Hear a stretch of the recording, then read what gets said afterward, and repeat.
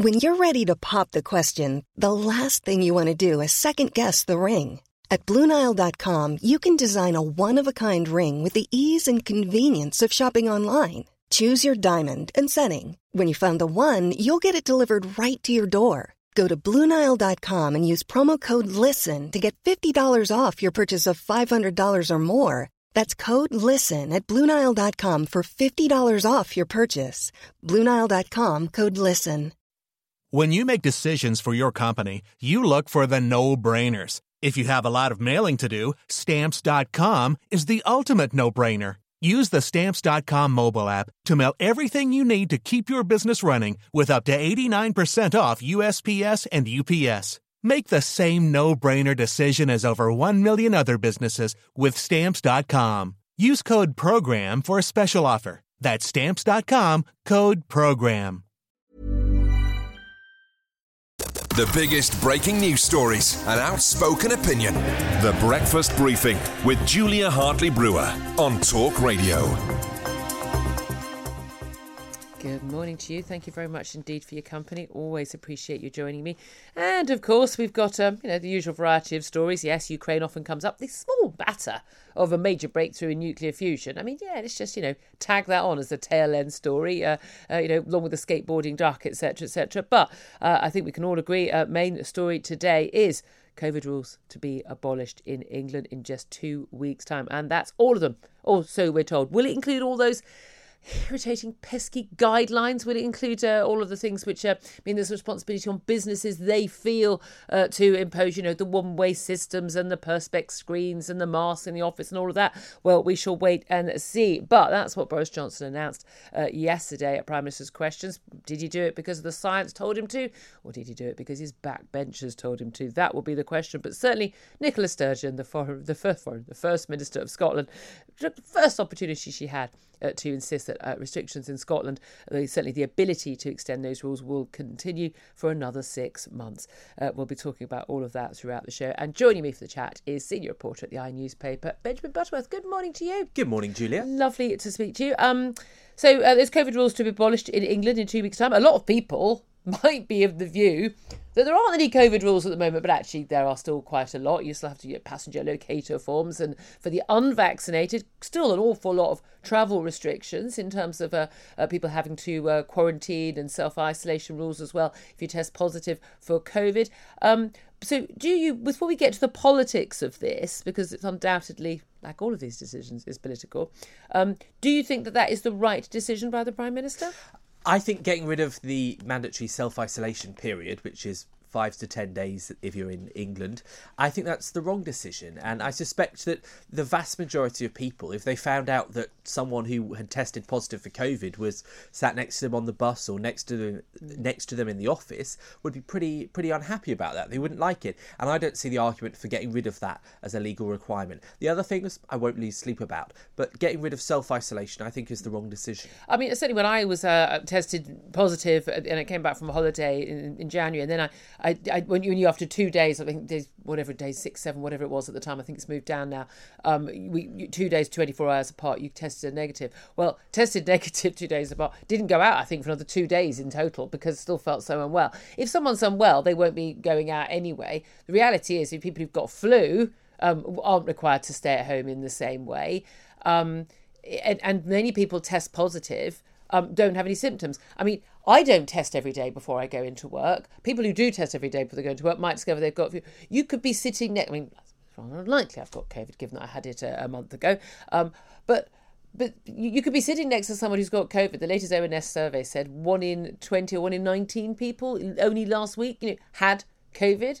I mean, it's basically everyone's getting Omicron. Good luck everybody, but you're all going to get it. What difference does it make whether someone knows they've got it or they don't have it if they haven't got the symptoms? Realistically, what difference does it make if it's healthy, average people travelling on the tube, going to an office? Well, the person with COVID might have an extremely mild case of the virus, but the person or the people they could pass it on to may well not get that. And I think the truth is that, there's always been people that are going to have it and not realise. That will have been the case from the very start. Something like 40% now. Yeah, and that indeed is why it has been such a nightmare, because people can pass it on without knowing dying, and then that can cause problems for the people that get it. But, I think anybody, you say that people won't go out if they're sick. Well, actually, there will be lots of people who, for various reasons, often, financial necessity, will go out. But even they've been if they doing it feel anyway. sick. But, well, I think many of them They haven't. just don't. Well, what you do is people I am aware of who would say, well, I just don't test. So that then I haven't found out I've got COVID, so I'm not breaking the law. I think that because they can't afford to not work. No, I'm aware that's been happening, and it will only get worse in that regard. And that there'll be companies that where sick pay isn't as much as it is in other places, where they may well be less likely to give them that sick pay once the self-isolation period no longer exists in law. Yeah, well, I think that is the only questionable side of these things. But then again, if COVID has the same death rate and problems in terms of impact on the NHS, but also the impact on individuals, people who have been given plenty of opportunities to be jabbed. If it has the same impact as flu, we don't make people do this for flu and for various other diseases, in which case, why would we treat COVID any differently? Well, I mean, look, I think a lot of workplaces would actually ask you to go home if you have the flu. Exactly. They'd be pretty annoyed at that. And I frankly, if you've got flu, really seriously, you ain't able to get out of bed. So I don't mean man flu, I mean proper flu. Yeah, no, indeed, compared to the cold, which is what most of us get. But look, we know it can still be more dangerous than certainly a cold and a flu. And I just don't see the argument for getting rid of that. And I certainly don't think it'd be a popular argument. And the truth is, the only reason the Prime Minister is doing this, especially a month earlier than originally speculated, from the middle of March up to the middle of February 24th now, the reason he's doing that is because he wants to boast of being the first country to drop we're not the first, even in Europe. I mean, Denmark has done this already, so we won't be the first and we won't be the freest. And it wasn't speculated it was March 24th. That was just the date that the emergency legislation fell. There was no doubt at all that if he wanted to continue with that emergency legislation, he would be out on his ear. There wouldn't just be 54 letters into the 1922 Backbench Committee. There'd be a lot more. So the criticism from those who are the hand-wringing and the doom monsters about this, the people who would say, look, where's the science behind this? This is a political decision. Well, yeah, I mean, all of the decisions about lockdowns have been political because there was no scientific basis for them in the first place. All of our World Health Organization, our own pandemic planning, was that we should not be locking down healthy people. The evidence is becoming clearer and clearer. It was pretty clear, certainly within a few weeks of us locking down, that actually there was a good reason not to do that because of the damage done. We proved, did we not, as has been proved in places like Sweden and has been proved elsewhere, but certainly in December in this country, that actually people are very sensible and moral and reasonable, and people will take reasonable precautions to keep themselves, their loved ones and their neighbours safe, and people will not go to parties if they're going to see granny in a week's time, etc., etc. So we've established that you can see peaks of cases and going down without having draconian restrictions. So why, the decision to do this may well be political from the Prime Minister, but he's been pushed to it by actually, weirdly, the science, because the COVID recovery group of MPs and others who've been pressuring him on this, and the third of the cabinet that stood up to him on these issues in December, as we know, they've actually managed to force him, kicking and screaming, to follow the science, which shows that you don't need these restrictions to deal with the pandemic. I mean, I think you're going to have a lot more people who have COVID or may have COVID but have opted not to test, who will be going out and about than you have had during the period. Did you do a test before you came in the building this morning? No, but I regularly do during the working week. Hold on. I mean, listen. I mean, but I have no symptoms. You have no symptoms. But we just 40% of people often, don't with Omicron don't have any symptoms. So I mean, you've put me at risk, me and my team at risk by coming into this building. Your cab driver this morning doesn't bother you at all. But hang on, that's not what I was saying. What I was saying was that you'll get people that may have, symptoms like a cough, for example, which could of course be many. I've had a cough for 6 weeks now. But you'll have people have that, and they won't bother to test. They will think that it will give them a green light to go and do whatever they like, not to go and take that basic precaution, which you referred to people doing in the last couple of months. And I think you'll see a change of behaviour that means that you'll have far more COVID. Yeah, well, we shall see. But every time we've had any take off of restrictions, we're always told it's going to go sky high and we're all going to die. And it never seems to actually happen. Now, it seems to me, though, I mean, that... The scientists on surge and nerve tag and everyone are saying this isn't guided by the science. We have to worry about the clinically vulnerable, and we have to worry about those who might get long COVID as well. The reality is, though, we have not locked down the country before because people are clinically vulnerable, people who are having cancer treatment, people who have a suppressed immunity. Those people need to be protected, at all times, whether or not COVID is about or not. But that's not an argument. And yes, it's not like it's a couple of hundred people. We are talking about millions of people. But that's still not an argument for young people like yourself to not be able to, why should you not be allowed to go to a nightclub or get on a plane freely because, someone else's 90-year-old grandmother is clinically vulnerable? I mean, I've never understood why people think that those two things are linked. I mean, we're long past that. I think that being the question of the restrictions, right? We're not. People were talking about closing nightclubs a month ago. Well, I mean, I'm not arguing for closing nightclubs or other venues of that nature, football stadiums, though, COVID or no COVID, there's not much chance of me going to a football stadium. But, I don't think that should be the question. And to be fair, I think in Scotland, Nicola Sturgeon doesn't seem to be acting in the science either. I think she's playing politics in the reverse direction by saying that she'll keep it on in perpetuity. It's good to hear someone on the left admitting that. I mean, I think she has been a consummate politician. I mean, she's a great performer and communicator and all that. And despite having a terrible record on COVID and all counts, and including on the counts things like in terms of death rates and indeed particularly the treatment of people in care homes and the like in the early stages, hers is even worse than Boris Johnson's. And yet somehow she is still fated. I mean, this was such a blatant political move. But we're going to extend the rules by 6 months.